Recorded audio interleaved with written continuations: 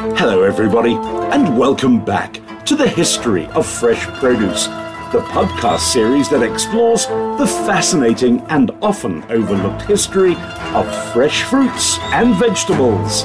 Here are your hosts, Patrick Kelly and John Parp.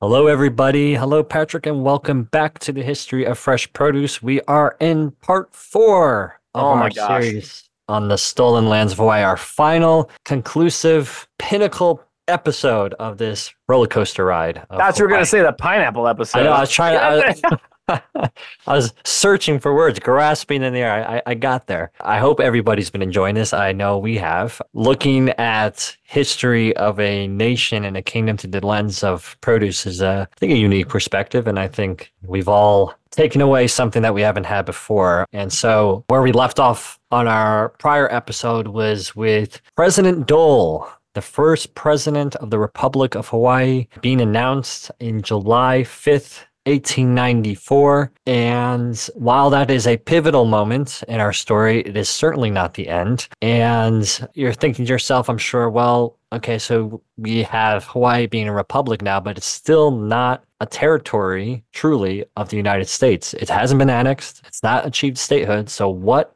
is going on? Well, there's actually a lot going on. I mean, just as you said, Dole declared the president of the Republic of Hawaii. I like that. What are we in, like Star Wars, right? Like the new republic, John. Yes, the new republic. The new republic. But think about it.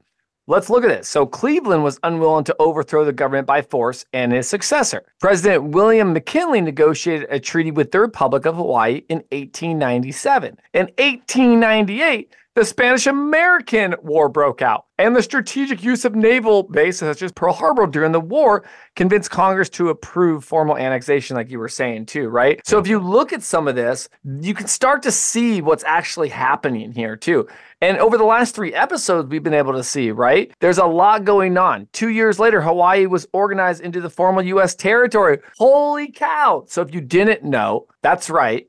Just around, right, 1898, 1899, 1900s, right? What are we going into right now? All of a sudden, 1959, how many years later entered the United States as the 50th state? Which is, we think to ourselves, that's so long ago. But John, it's really not. 1959 is not long ago. Think about, my parents... Hawaii was just an annexed territory when they were born, wasn't it? Same for my grandmother. My dad was born in 1956, and my mom in 1959, but my grandmother in 1930. So when we talk about Hawaii, to that generation, if there are still still some around, which there are, right? Mm-hmm. Yeah, to them, they saw it coming to being a state, right? So that annexation made selling agricultural products to the mainland much more profitable. They were to push the territory of Hawaii, bring more white Americans to Hawaii. Oh my God. And then the homesteads were offered. Think about it. Like now it is, there's a lot of politics going on here, John. Let's just a ton. A lot of politics are going on. Everything's playing into the white plantation owner, again, mostly American natives or parent, lineage back to America. So this is all playing great into their hand. They're annexed. I mean, they want to turn Hawaii more American. So what do you do? Of course. Listen, anybody who comes to America or we want to Americanize them immediately. Naturalize and all that. Immediately, right? Well, it's funny that's a whole nother episode. Yeah. But, then you got, Alfred Eames came to Oahu in 1898 to grow pineapples and formed Del Monte Fresh Produce Company, named after Monterey, California's Hotel Del Monte, who was a customer of premium produce and coffees from Hawaii. And in 1899, cousin of President Sanford Dole arrives on Oahu with aspirations of making fortunes in growing the agricultural industry. So that's again, a lot of amazing things that are happening. And listen, I'm an entrepreneur. I love to see entrepreneurs going outside of their normal territory and trying to make it happen. But there's also a lot more to the story with Hawaii, right? We have 2 growers here in Florida. You have Noble Citrus and Wish Farms. Both of them working to go to California with their clientele, customers, fruit. So that pine berry, which you've seen, right? The white berry, they're trying to grow it over in California now. Some of those tangerines, Same thing. They're growing them in greenhouses to see how it will survive in that climate and that culture, right? So a lot of this even still happens to this day with growers. I don't think our growers today would say, we've got the aspirations of becoming millionaires by doing, right? Extract resources from foreign country. Exactly. So let's look at this. The son of Sanford's cousin, Charles James Drummond Dole, was heavily influenced by Sanford and went to Hawaii in 1899. Mm-hmm. James Dole studied horticulture and agriculture at Harvard and took advantage of the power his kinsman yielded. Ooh. So focused on coffee first, the land was better suited for pineapples. Now, when James Dole arrived on the island of Oahu in 1899, with dreams making fortunes in the emerging fruit business, he did so in the wake of destruction of the Hawaiian monarchy, the massive depopulation of the native Hawaiians, and the tradition of Western industries extracting profit from Hawaiian soil and people. Dole purchased 64 acres on Oahu and planted 75,000 pineapples with the help of his cousin, Sanford Dole. It must be nice to have the president of this new territory being your uncle. Right? You got to get a good foot in. I think that that's one of the things that, people don't realize. I mean, having a little bit of generational, I would say, not just capital. Wealth. I was going to say generational wealth. Social capital, financial capital. Yeah, and then having the name of Dole might be a little, I would say, proceeding to the name of who's the president, Dole. Exactly. Right? So you got to look at this. As early as 1820, Christian missionaries wrote about pineapples grown in the wild and on small plots of land around the Hawaiian Islands. Pineapples were imported into the U.S. from the Caribbean until a group of California businessmen began growing pineapples on Hawaii, joining forces with James Dole. From there, the Dole fruit industry was born. Not the Dole Fruit Company. Nope. I like how you say the Dole fruit industry was born, right? And that's what's so interesting about that. And then in 1902, Dole opens the first pineapple cannery, calls it the Hawaiian Pineapple Cannery, also known as HAPCO. And by the mid-1920s, HAPCO and the largest cannery is the largest cannery in the world. A lot of things were happening. I've got this book, that I definitely want to throw out there. It's called The Pineapple, Botany, Production, and Uses. It was actually written and edited by Dr. Bartholomew and Dr. Paul. Now, when I went to Hawaii for the first time, I got to sit and have lunch with Dr. Bartholomew and Dr. Paul, who were on, research boards for many years. And I'm going to read this, out of the book. Prior to the discovery of the pineapple fruit by Cristobal Colon, also known as Christopher Columbus, on November 4th, 1493, the fruit was already a stable component of the vegetative crop complex and in the diet of Native Americans in the lowland tropics all the way through 1929. I mean, this book goes over many aspects of even how, when the development of the pineapple trade happened. It even has pineapple production by harvest, by country, all the way to this day, and even talks about, again, how much plantations were in the 1800s, all the way through coming to byproducts like we just talked about with the cannery, and then even moving into today's production and the anatomy, how they grew pineapples, why they grew pineapples, right? So you think about that. I mean, there's a lot to do with the pineapple, especially even going back to the 1400s. So by 1907, Dole gathered together all the Hawaiian pineapple growers and devised the first successful nationwide ad campaign on the mainland to make consumers aware of pineapples. I like how you called it the ad campaign out there, everyone. This was the monopoly. This is how they started the monopoly, okay? And it was to create awareness of pineapples. Now, prior to this, Dole and other canners had not developed their own brands. Most of their output was sold with wholesalers, branded labels, and so forth. Just like you see today. We've got a lot of different labels, some big brands, some grower labels. So James Dole believed that the success of the business and industry depended upon product visibility. And the marketing that pineapple required the commodification of Hawaiian culture. I don't like that, but I get it. No. Now, this includes marketing native values and practices and the ahole terms. Is that what you say on that one? So that is the talents in Hawaiian terms, or the hula and the aloha, generosity of love, our people, the UI or youthful beauty of men and women, and the continuing allure of lands and water. I mean, that's pretty, I would say, advantageous. I'd buy it. Cultural appropriation, but 100%. But I mean, there's also fruit that, like, that's what I tell someone. I was on KMPH in 2014. It was a Fox's sister show in Fresno. And I just remember when the guy was like, the host, he goes, I went to Haiti and they said, we're going to visit a pineapple farm. And I was looking up, on the trees, where do I actually pick this pineapple from? Some people have no idea that pineapples are not grown in the continental U.S. Yeah. Pineapples are grown in Central America, Mexico, yes, Hawaii, but really it's more of a tourist. We're going to get to that, yeah. Right, and we're going to get to that too. But a lot of the production is not done in the United States at all. And it's because of labor. And some people will tell you, oh, no, I think it's grown in Texas, right? And you're like, oh, gosh, we're so wrong.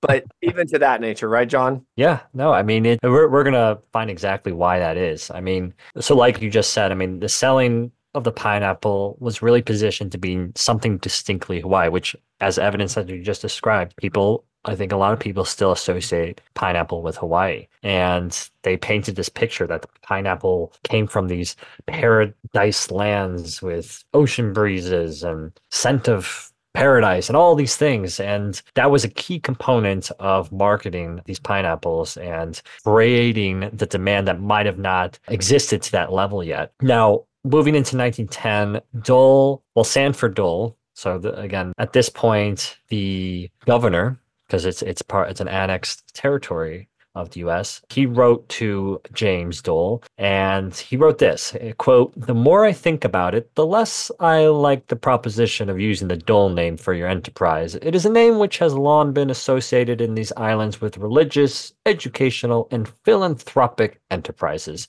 I think it would be regrettable to give the name Dole an association of such a commercial character that would adhere it if made a trademark or part of the business name of a corporation." So, in short, Sanford said, don't use our name for the brand, because in my mind, do it.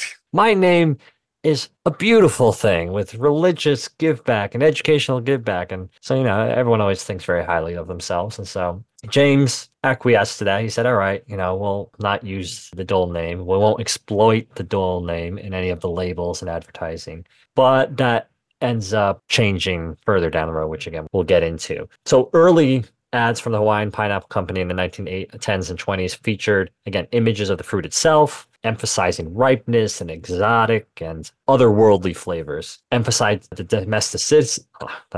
domesticity with scenes of mothers and children at the table. Again, they're creating this image of this taste of paradise, but that is also easy and enjoyable with the family. So again, it's really not all that different from today's strategy when it comes to marketing. Now, this was pretty darn successful, actually. The demand for canned pineapples, and the reason, again, it was canned pineapples because that traveled better in terms of freshness and guarantee of not having issues on arrival. So canned pineapples were really the majority of the product going to the US. And with this increased demand, there was a desire for more land, because that's a natural step, right? If you have a lot of demand for something, the next step is, okay, how do I expand and grow? So Dole had managed to convince his network in Hawaii and Boston to arrange for a sizable capital investment, in which he used to purchase not just the land of, but the whole island of Lanai, and developed it into a vast pineapple plantation. It actually became the largest plantation in the world, with over 20,000 acres devoted exclusively to growing pineapple. Talk about a monocrop. So at the time, Lanai produced actually over 75% of the world's pineapple crop. So this one island alone was producing 75% of the world's pineapple crop and dominated the market. And so appropriately, this island actually ended up earning the nickname of Pineapple Island. And if that wasn't enough, Dole also purchased land, not the whole island, but this time just land on the island of Maui. And what made Dole and his operation so successful? Because if you recall from part 2 in our series, we talked about a British gentleman by the name of Kidwell, who had really started toying with pineapples and opened the cannery business, and it wasn't successful. Of course, there were tariffs in place, but the labor was very expensive. And what Dole was able to implement was the use of these large mechanized systems, that allowed him to import, well, basically cut these pineapples far more efficiently without the use of a lot of labor. And he was also importing a huge number of foreign workers who were paid at the end of the day at basically indentured servitude levels. So borderline, I don't want to call it slavery, but it wasn't something, you walk up to one of these workers, they're not going to say that they love what they're doing and where they're working. So Dole essentially managed to reduce the price of pineapples to such a level that it just drove every other producer out of the business, which really didn't fall in line with the scheme he was building. But something unfortunate happens in the 1930s, right, Patrick? Which is going to, I think, take over a little bit, right? What do you know that happened in the 1930s? All right, I'm going to say it, the Great Depression, right? That's one thing. I think that's the most enthusiastic way I've ever heard the Great Depression announced. How do you want me to say it? I would say it's the Great Depression. The Great Depression. The Great Depression. I'm like, the Great Depression, right? Because, it's crazy as you say this, though, too. When bad things happen, right? And we even experienced this in COVID. We've experienced this in war, right? War comes peace, right? With death comes life, right? And so I always say, like, even the depression, it's called that for a reason. And this is my own opinion on it, but like depression, right, is almost like an emotion, like being happy, right? Think about it. So we are depressed means that obviously it's at a low point in life, right? There's only one way to go, which is completely down, right? But I think the depression's at its lowest, or it's on the verge to innovation, expansion. So, obviously the Great Depression was in the 1930s, resulting in a decrease in demand, right? I mean, that's really what's happening. And the companies, obviously, every company's losing money during this time. So now the company became financially overexposed between 1931 and 32. Production of canned pineapple on the Hawaiian Pineapple Company fell by over 80%. By December 1932, Dole was removed from management of the company, and the assets of the failed company were transferred to a new company in which Castle and Cook owned over 50% of shares. And look at that. Talk about going full circle. Castle and Cook was a very old company in Hawaii that was in, surprise, surprise, sugar. So you have this sugar plantation, which is still quite powerful on these islands, that absorbs this Hawaiian Pineapple Company, which Dole has now been kicked out of. And what's amazing is Dole did really, we're not going to go into the details of it, but there were some decisions in hindsight that might have not been good. But overall, he did a pretty amazing job for developing this business. Again, the native Hawaiians will argue otherwise, of course. We're only delivering the facts of history here. We're not taking positions. But Dole has now been removed from this company because of the unfortunate events of the Great Depression. Yeah, I think this is actually a great place to take a break. Mr. Dole being let go. And when we return, we'll find out what happens next with Dole's Pineapple Company and what that means for Hawaii. So we'll be right back. JGLC, the place to be, a third-generation, family-owned and operated asset-based company. Throughout their 60 years in business, integrity, reliability, and loyalty to their customers has remained their top priority. JGLC guarantees 24/7 communication with your personal logistics coordinator. They offer competitive pricing without sacrificing services. They operate throughout the United States and Canada. JGLC's customers count on them for dependability and dedication carried out on every order, every time. 60 years of service for all your trucking needs. Visit them at jglc.com for your custom quote. Welcome back, everyone. We are on our fourth part of our series of the history of Hawaii, everyone, and what that entails, right? From sugarcane to pineapples, John and I are talking about it all. Now, before the break, we led up to, obviously, James Dole officially dismissed from the company, right? You're fired. Done. And then us leading into the Great Depression, right? So let's get right into it. By the 1930s, Native Hawaiian people were depicted not only as harvesters of the product, but as part of the product itself. And we do see that in many cultures, depending on, obviously, the land, depending on that culture, depending on the geographic location. We've seen this, right? So their bodies used to lend as a certain authenticity of the fruit. One advertisement declared that Dole pineapple is truly Hawaiian. Okay, so depicting that muscular and shirtless native Hawaiian man kneeling and holding a pineapple. So, oh no, I can just see it now. Dwayne Johnson's got his next commercial already lined out for him.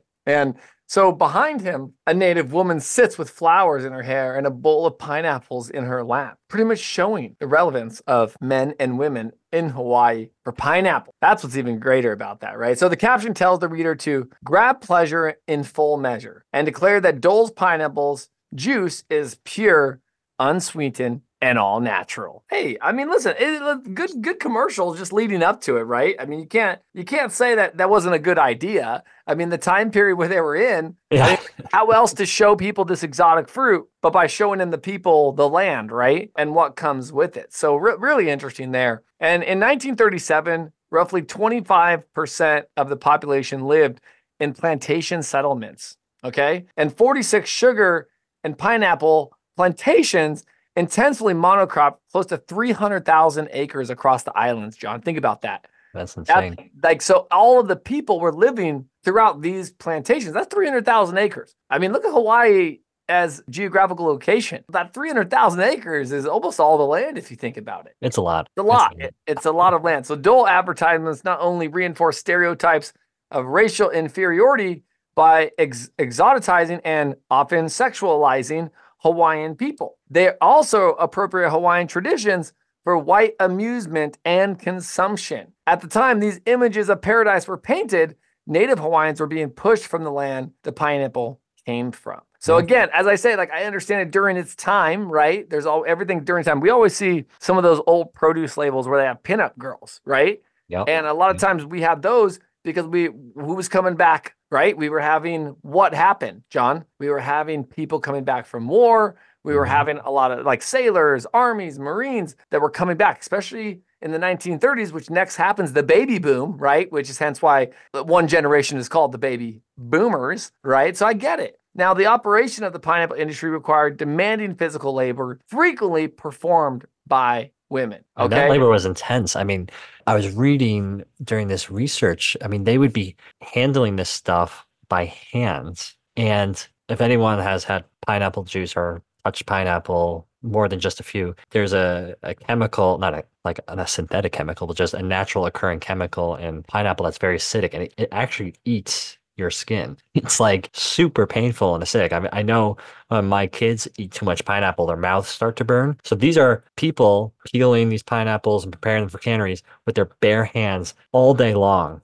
And their hands are just literally being, and again, when I say literally, I mean literally being eaten away. Yeah, no, 100%. Now they wear gloves. They have a lot of other things they use for that. But even to this day, I mean, you still see a lot of women in the field, right? You still see a lot, even in the packing house, you still see a lot of women. So, again, literally the whole operations were performed by women. So these workers often lived in company housing too, modeled after sugar plantation communities where they were subject to sometimes heavy-handed, paternalistic supervision, right? Pretty much by the iron claw, right? There's nothing you can do. They know everything that's going on. You're pretty much, I hate to say it, a slave to the plantation, right? And that's just like the old coal mines, right? Remember? Yeah. They'd pay you by the coal miner store money. So you never really received money outside of the store money, right? So you would never really be able to leave the community because if you did, you still didn't have any money to buy anything. It's like and again, this is going several episodes back from last year, bananas. Remember when we talked about the bananas? This is almost identical to the system that was used in the South American plantations for bananas, that whole plantation housing structure that honestly existed very heavily up until the beginning of this century, and obviously still continues to some degree today. It's not something that was new, but nonetheless, terrible conditions, which again befell mainly the native Hawaiians and then immigrants that were kind of coerced to labor there from Asia. Why don't you talk about that? What is the next implementation that they did, right? I mean, everybody's going to know this once you say it. Well, of course. And this, again, is also similar to, I think, struggles today within our industry, within certain production areas of the world. So modern chemicals, of course, come in because what do modern chemicals do? They help essentially, or they're supposed to help with yield. And so these chemicals started to get used particularly pesticides and herbicides, of course, and actually had an adverse effects on these workers. So some were treated, these pesticides and herbicides were actually used on plants that developed longer stalks, which made harvesting the fruit and the plants even more laborious if it wasn't difficult enough. And on top of that, just the general exposure to these chemicals was hazardous to both the laborers and the community where this stuff was being spread. And remember, you're talking about 300,000 acres. So there's inevitably communities in these areas where these activities are occurring. Now we move into the 1940s, which is obviously the first half is quite involved with the World War II scenario. We're not going to talk about World War II in Hawaii. That's there's plenty of historical documentaries and information out there about Hawaii in World War II, and nothing too exciting happened in the world of produce, I think, at that point per se. However, after World War II, the pineapple industry actually began to shift. Okay, so it started to move away from Hawaii to places like the Philippines and Thailand. And as such, Hawaii lost its market superiority. And the main reason for that was labor costs. So these countries I just listed, Philippines and Thailand, much cheaper labor. That's what had Hawaii's advantage to begin with when we were talking about James Dole when he established the company in the early 20th century. But now those labor, and I'm not saying that's a good thing, obviously. If there's cheap labor, that means conditions are probably even worse. But that's what happens. And then moving on to between 1950 and 1960, the actual growth rate of Hawaiian pineapple industry stagnated. So what had been growing steadily is now stagnating at about 1%, 1 to 2%, while the growth rate now starts to see an increase to Hawaii. So prior to this, you had visitors, but it's really after World War II in the 50s and 60s where there's more stability in the world,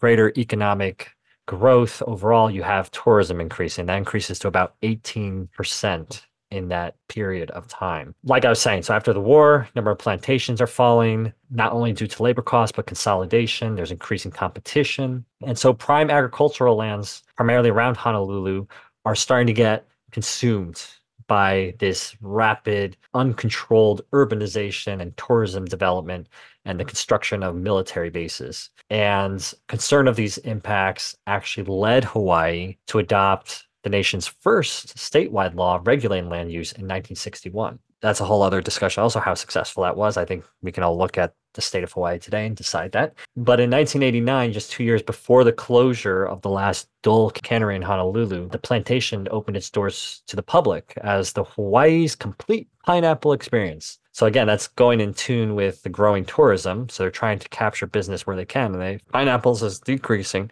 They're going to look at tourism, and what better way to take an existing pineapple plantation and convert it into a tourism experience. And so today, this plantation is actually the second most visited attraction on Oahu. And the experience makes only passing references on the informational placards to the difficult work of the people that were harvesting these pineapples, and pretty much no reference to the displacement of the native Hawaiians. You can see that, again, there's still an image being painted about, or a narrative being dictated by those that established these pineapple plantations on the island, and how they're still trying to monetize the culture and the peoples of Hawaii. That's amazing. As crazy as it sounds, right? Like, that is truly amazing. And it's, some other, I always say some other like fun facts, and we've talked about it, right? If you go on Google and you type in like fun facts about, Hawaii, right? This is where Captain James Cook met his unfortunate end. That is one of a fact, right? And we talked about Cook in the earlies, right? Yep. A couple other fun facts about Hawaii. It's the most isolated island chain on the earth, okay? Its unique language is comprised of a 12-letter alphabet, okay? It's plastic-free, so if you go on, there's no plastic items on the island. And it's the home of a 70-mile-wide volcano, John. Yeah. I mean, there's more going on than everyone. And that even leads to, now we're kicking it up, from 1950 now to 1989, and now moving into, that's right, the new millennium, which is the 2000s, right, John? Yeah.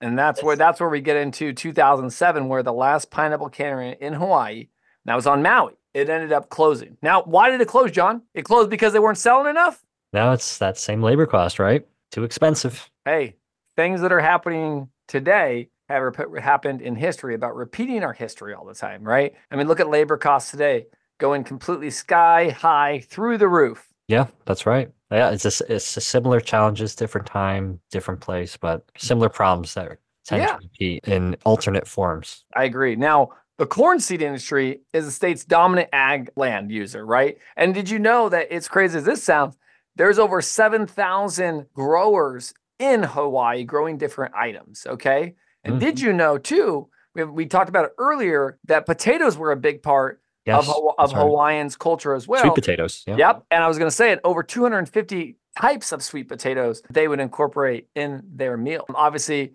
commercial forestry, macadamia nuts. Nuts were another big item as well. But none of those products, not even when combined, come anywhere close to filling the economic void created by the loss of sugar and pineapple. How crazy is that? No one wants to just eat nuts all day.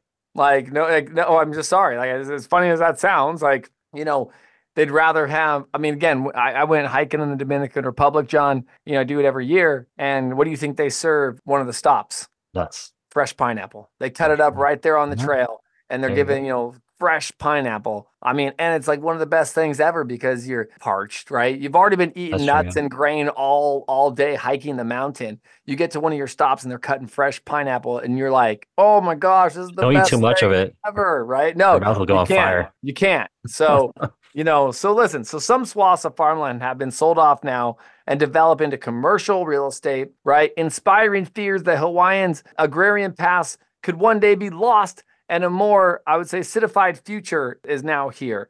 So Hawaii spends as much as $3 billion a year to import 90% of its food, which is why I remember going there in 2012, I said, 13. Yeah. A gallon of milk was almost $8, $9. I can't imagine what it is now. And with all the inflation costs with everything, heck, I went to Wawa the other day and my son wanted a bag of chips, and I'm okay with that, right? It was $7 for a small bag of chips. And I'm sitting there going, listen, the bananas were 2 for $1, right? Which again, 50 cents a piece, right? Versus a bag of chips was literally $7 plus tax. So definitely a lot has happened, and we're starting to see a lot of high prices, right? Everything that's happened in this nation, right, has gone up, up, up, up, up, right? Yeah. And it's crazy because with that point of 90% of food. If our listeners can just imagine that for a second, wherever you live, whether it's in the States or abroad, just think about what life would be like. You're just having that in the back of your mind that 90% of the food that you're eating is coming from somewhere else. It's mind-boggling. And with that coming the fact that this island chain, this Hawaiian island chain, was once completely self-sufficient just before the Western peoples arrived in the 1700s. These natives thrived on 2,500 miles from the nearest continent. Okay. So like you were saying, completely remote. Completely. And they were using sustainable farming and fishing methods and could be self-sustaining. And with that said, for all the doom and gloom that we're painting here with the possibility of agrarian culture being lost and this diverse food landscape being lost, there are many that still believe that resurgence of agriculture is possible, of course. I like that doom and gloom. We should have an episode called Doom and Gloom, the rise and fall of certain produce items. Ooh, that could be a fun one. That could be it, because there's a lot that we've been discontinued or should be discontinued. Don't get me started on. I like that one. Don't get me started on. I tell everybody this. As much as I love apples, that Red Delicious apple.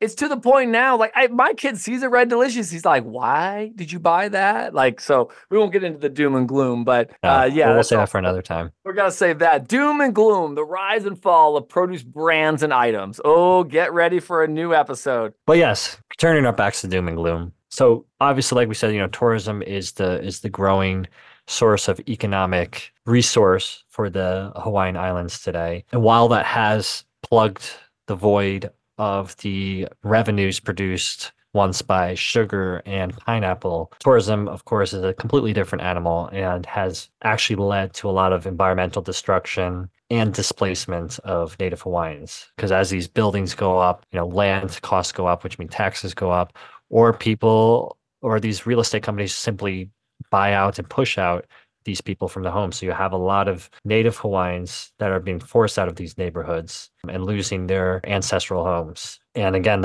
the major tourism push here, and we see it in other parts of the world, it's growing. You have these plantation, agricultural tourism that continues to grow, and especially on Hawaii. And it's really just the latest iteration of the anguish that has plagued them for over 2 centuries since the European explorers. I mean, you've just had this constant forced evolution by these Westerners that came upon these islands. First it was obviously cultural pushes, with the missionaries and Christianity. Then you had the whaling industry that came in that further pushed certain food culture changes and agricultural changes to what they would grow. And then, of course, that just spiraled into an event where those two things married between the missionaries and these agricultural changes that ended up lining the pockets of these missionaries and their descendants, which, of course, then promoted power and friction between the natives. And the story has been told through our 4 parts here, but it's a sad story of what has happened to these islands. It's hard to, people will tend to ask a lot, I think, in historical stories like this, something like, was this inevitable? Could this have been avoided? From my perspective, and generally what I say for historical events like these or any historical event is mostly not. Is it inevitable? No. I mean, things always can change and have ended up different. But I think in the case of Hawaii, there was always going to be a moment where Westerners were going to encounter these islands. Some sort of impact was going to happen. There's always going to be a friction between the cultures and lifestyles of these two extremely different peoples with extremely different values and technologies. Would have gone exactly the same way in another world? I don't know. But I'm hesitant to say that something like this would not have encountered at some point with the Hawaiian Islands. I think it's crazy, man. Just like I said, all of the above, just thinking about what, obviously not even Hawaii, but the people had to deal with, right? It's almost like, again, I don't hate saying this, but it's almost like the Native Americans here. It's like they were almost robbed of their land, right? And you're right, not even almost. They were robbed. They were, yeah. And it's still something that's being taught. I mean, like you say, with the indigenous peoples of the continental U.S., which I think continue to this day trying to petition to the U.S. government for their lands back. The same thing is still happening in Hawaii. I was just reading, again, during our research, an article not too long ago with Hawaiians and a committee still trying to petition the U.S. government for the return of their lands. And so I don't think that's ever going to go away. And honestly, if I were in their position, I would probably have similar feelings. But it's tough. It's always a very tough debate to be involved in. It's like a lot of things like with slavery, you have both sides arguing, for remuneration, the descendants of these slave people in Americas, and then should the descendants of the white people be paying for them? I mean, it's a very tough conversation, a very tough debate, but there is no doubt that the people that have been on the wrong end of this experience over the course of 300 plus years, there's a lot of pain and suffering there. I agree. We learned a lot over the last, 4 episodes, everyone. I believe you've learned a lot. We've all learned a lot. And that's just one thing that I can tell you is that don't discount history. Understand that, fresh produce is a huge part of our history, and agriculture is ingrained always in our history. I told that to someone the other day, as we always talk about, little fun things when it comes in to an election year, and everybody wants to always, throw battles on who and what party you should be involved in. Listen, I'm not telling you what to do. And I know there's a lot out there now, John, that they're saying farmers are killing the earth, right? You've heard this, I've heard this, but everyone, food is a good thing, okay?